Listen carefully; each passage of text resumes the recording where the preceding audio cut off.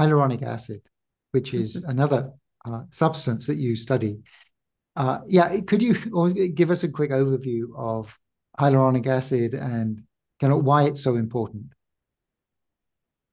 Hyaluronic acid also is a polysaccharide. Interesting. When we found fucoid, we thought, oh, well, we know another molecule that is somewhat similar structurally.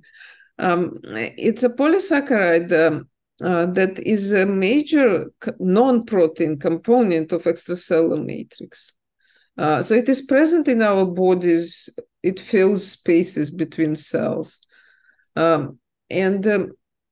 It's important for just making connections within tissues. It also interacts with cell receptors. It can send various signals to the cells that may be signals from neighboring cells. It could be some mechanical signals as well.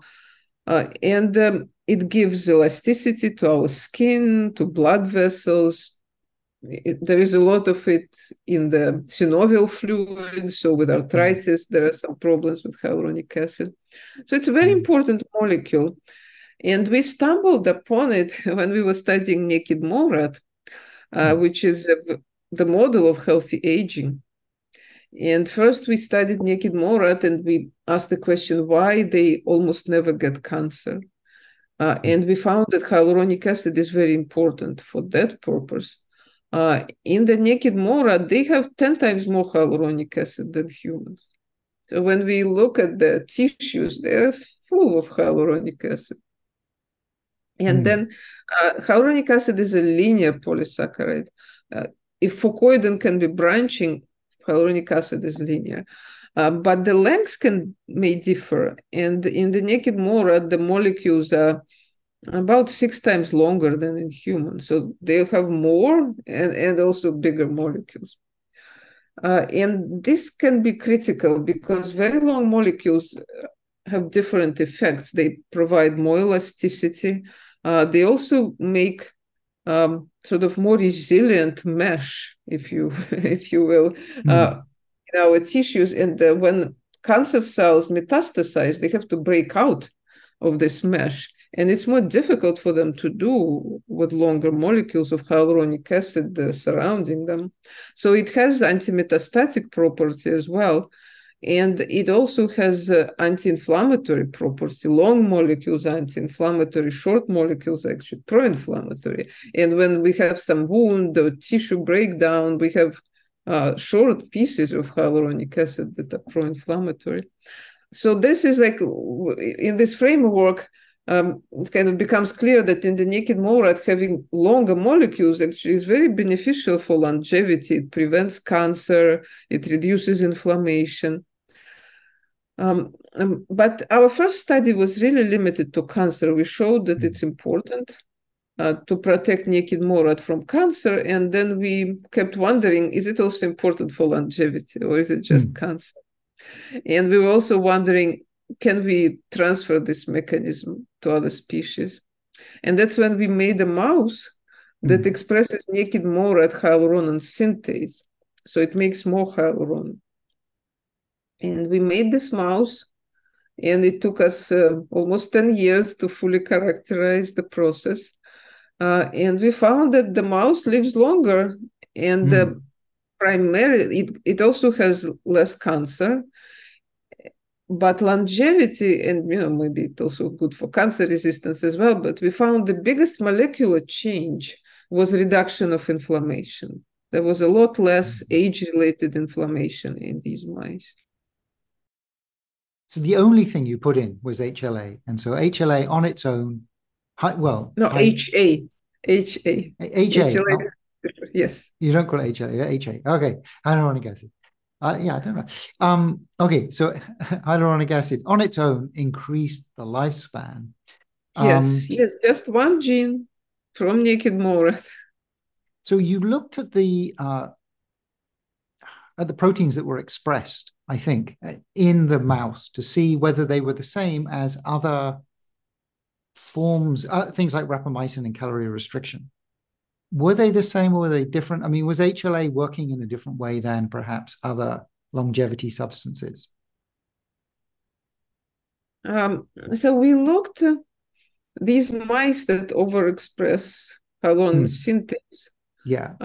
they had also increased levels of HA, of hyaluronic acid, which is what we wanted them to have. But the increase was quite mild. We didn't make them into naked moras. They didn't have as much as naked moras.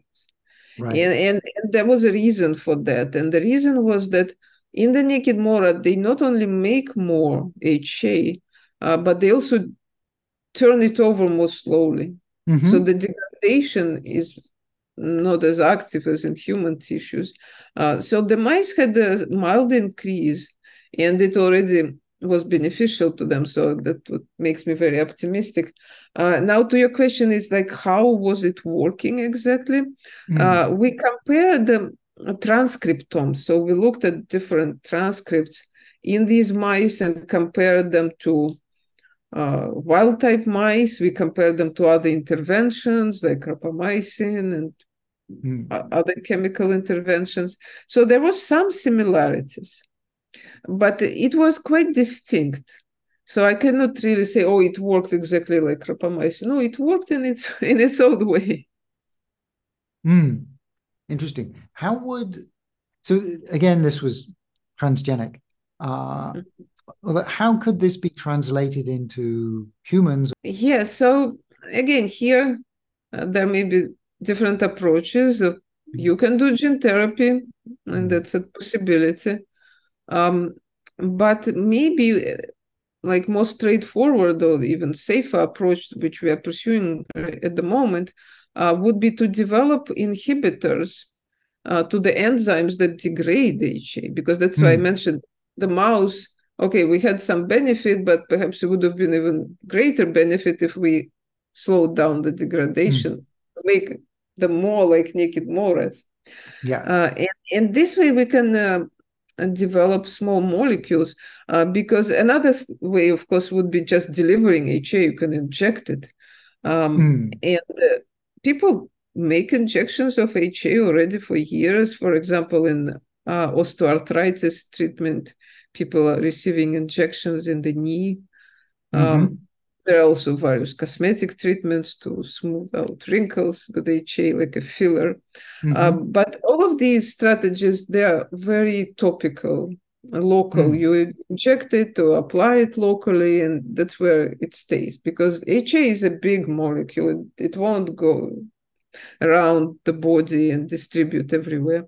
But for longevity and health span, we want a systemic treatment.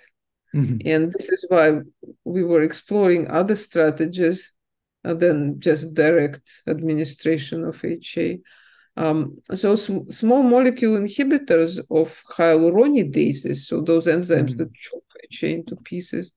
This looks very promising. So we are right now testing molecules of this kind in mice. Right.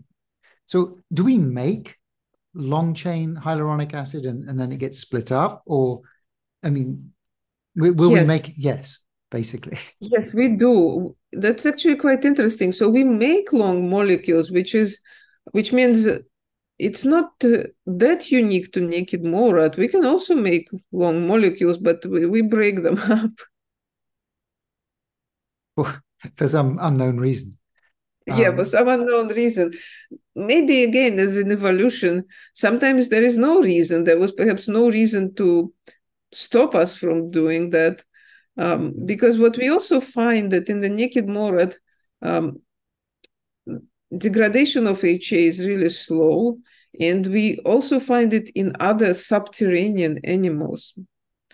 And we hypothesize that animals that live underground, they needed to have very elastic and strong skin because they rub against their tunnels all the time. And they develop some strategies to make more HA in the skin and then in the rest of the body just by, just for the good measure. And then it started also benefiting their longevity. But in humans and other above ground mammals, we never had this kind of evolutionary pressure. So we didn't develop this propensity to make a lot of HA in the skin and the rest of the body. Interesting. So the HA was because they were underground, and like longevity is just a side effect. That Yeah, in a way it was side effect, but then also creatures that live underground, they tend to have longer lifespans. mm, And the reason for it, again, from evolutionary perspective, is likely that underground they don't have as many enemies, so they can live longer. And that's why they develop molecular mechanisms to support this long life. And so we have both factors together.